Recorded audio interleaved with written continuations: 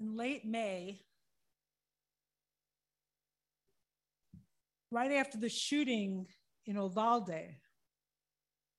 I went to see a school play where the child of some friends was performing. There was minimal security. As I sat and tried to focus on the play, I kept thinking about a shooter walking into our midst. I imagined, where would I hide? Where would I hide my daughter, my husband, the children in our midst? Where would I keep my friends safe? What would I do? And I kept trying to focus on the play. So these images that keep happening, these incidents that keep happening again and again, for most of us, they're mediated through a screen, but they're reaching deep. They're penetrating our hearts. I saw an article in the Washington Post this week that said all around the country on July 4th, people were terrified of fireworks, thinking they were gun violence, running to seek cover. You would think that as we are inundated by these images, we'd be inured. Did I say that right? Inured. But we're not, right? We're not. We're scared, right? It's not receding into the distance. It's becoming the regular rhythm of our lives. But then we realize it's even more far-reaching than the regularly occurring mass shooting. There are people in this country, in the most impoverished neighborhoods, that live with gun violence every day. The kind of gun violence that doesn't make the headlines, right? One person shot, 2 people shot, 3 people shot, not on the front page of the New York Times or the Washington Post. And it happens in neighborhoods where mostly brown and Black people live. I was reading this morning about a theory called social efficacy, or the lack thereof. In these forgotten and abandoned neighborhoods where there are no banks, there are no grocery stores, there is no protection, people need to protect themselves, and they end up using guns and turning on each other. It's a way, maybe not an effective way, to respond to abandonment.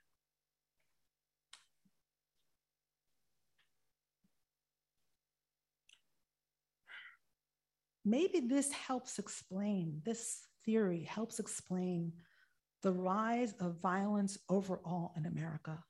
In the face of the pandemic, the seemingly never-ending pandemic, the unaddressed climate crisis, the breakdown of civil society and our political institutions, we feel a kind of collective abandonment. What do we do? How can we possibly take action? It's all too much. Where is the healing? Being a rabbi, I look to Torah for healing. I find it sometimes. I don't find it other times.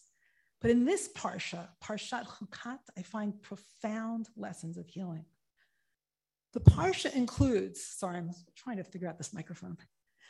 The parsha includes Miriam's death, and then a crisis amongst the people because they don't have water. And again, they are in the throes of anxiety and anger. And then God tells Moses to take his staff and speak to the rock. A little confusing, isn't it? I think if we take a step backwards and go to Miriam and Moshe's origins, we'll understand more about their leadership and their leadership styles. Their story starts way back in Exodus 2, a couple of books ago, with the abandonment of a child.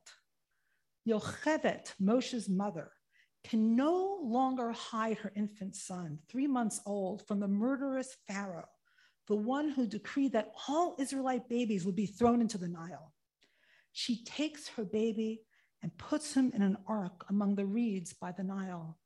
Fatasem basuf al safat hayor.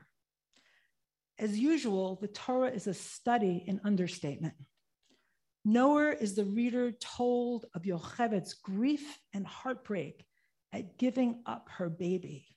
Instead, the story goes right to Miriam, Moses' older sister. And what does she do? She stations herself at a distance. She stands and watches. V'tetatzav achoto merachok l'de'ah ma ye'aselo. Basically, she does nothing. Let's consider two words in that verse that I think are instructive. First, the word from Miriam standing, v'tetatzav. So as I said, Miriam does nothing. She watches and waits. She stands and watches over her abandoned and imperiled brother. The Hebrew verb for stand here is an interesting one. The root is yud sadi vav. It's used in another place in Torah, in Deuteronomy, in the parsha called Nitzavim. It is used for an entire people, meaning to stand in readiness in relationship. Moshe addresses himself to his people in Nitzavim, saying, Atem Nitzavim hayom kolchem. You are standing here today, all of you, lifnei Adonai Elohechem, before God. Rashechem, your leaders, Shivtechem, your tribes leaders, Ziknechem, your elders, Shotrechem, your officers, Kol Ish Yisrael. Every one of you is standing here before God, before the covenant. Come to think of it, Miriam is standing in just that way, in readiness, right, in waiting. And the daughter of Pharaoh also stops, right, to find a crying child. As the great spiritual teacher Ram Dass said, don't just do something, stand there. Perhaps standing is the very beginning of salvation. Another word to look at in this verse is lide'ah, for knowledge. It's often translated as to know, for her to learn what she should do, or learn what would happen. But it's actually not a verb, it's a noun. Miriam is standing there awaiting revelation. She is at her own private Sinai, waiting for divine instruction. And revelation comes to Miriam in the form of the entrance of the daughter of Pharaoh, the daughter of her arch enemy, the Pharaoh, who wants to kill her brother, onto the scene. And the daughter of Pharaoh stops and has pity on Miriam's little brother. And when Miriam sees that, she walks in and she directly addresses this woman who represents power and privilege and says, should I go and call a nursing woman from the Hebrews for you, that she may nurse the child for you? Solving a problem the daughter of Pharaoh didn't even know she had, which is how to keep this baby alive. And she goes further. Not only does she save the life of her brother, she reunites her brother with her mother. So who does Miriam go to call? She calls the mother of the child. And so Miriam reverses the abandonment of her baby brother with radical receptivity, courage, and care. As a result, her baby brother is suckled by his mother and adopted by the daughter of Pharaoh. Her baby brother will grow up to be the one who leads the Hebrews out of a state of abandonment and into one of freedom and divine care. And it all starts with stopping. So let's see how this plays out in our Parsha, in Parshat Chukat. As I said, the Parsha includes the death of Miriam. Miriam dies and she is buried there. Vatamat sham Miriam, vatikaver sham. And there's no grieving. There's no attention paid to this death. This is the same leader, Miriam, who when she was sick, I think in Numbers 12, with sarat, with a skin affliction or maybe leprosy, the whole community waited till she was better for 7 days. And now they're not sitting Shiva for her. What's going on? Well, as soon as Miriam dies, there's a water crisis. And the rabbis tell us because it was in the merit of Miriam that the people, the Israelites, had water all these years. For 40 years in the wilderness, they had water because of Miriam's well. So Miriam died and the water stopped flowing.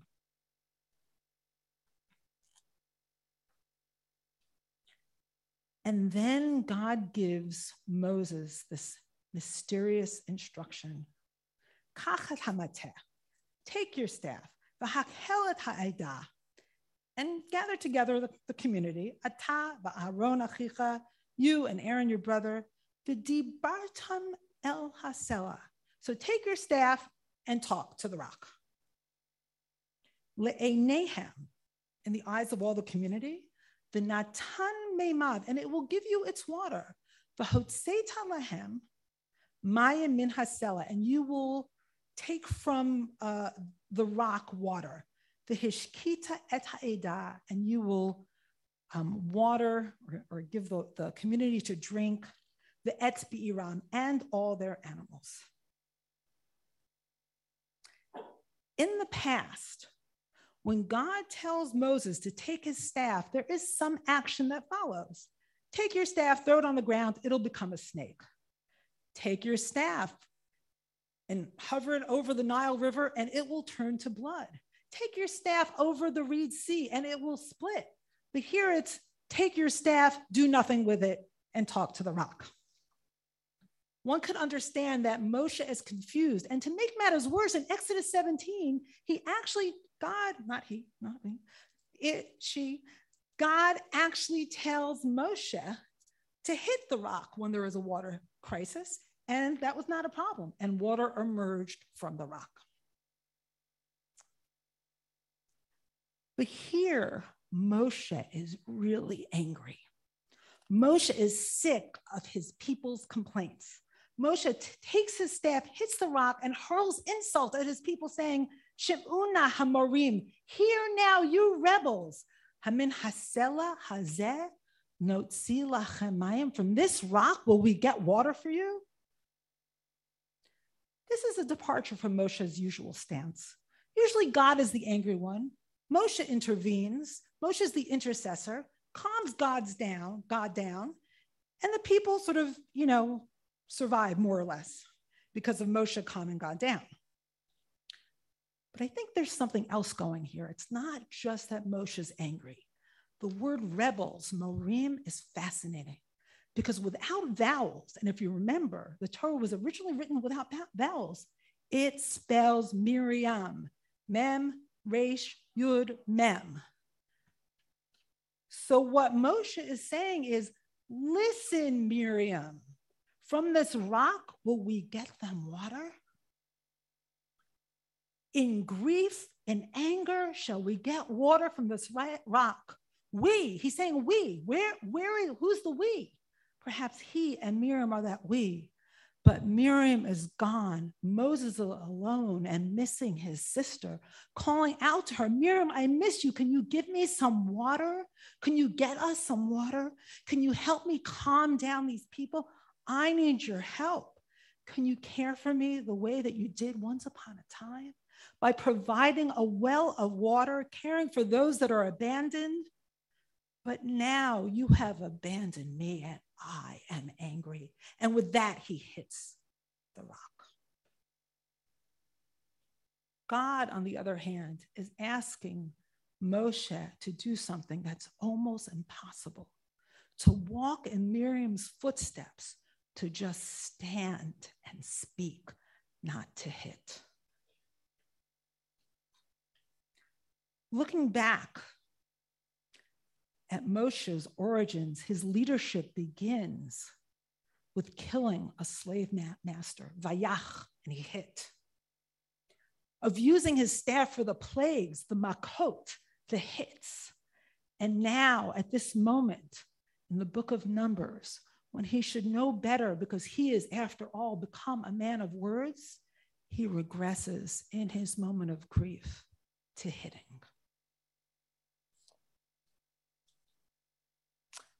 God is saying, speak to the rock with strategy and an intent to save. Speak, don't hit.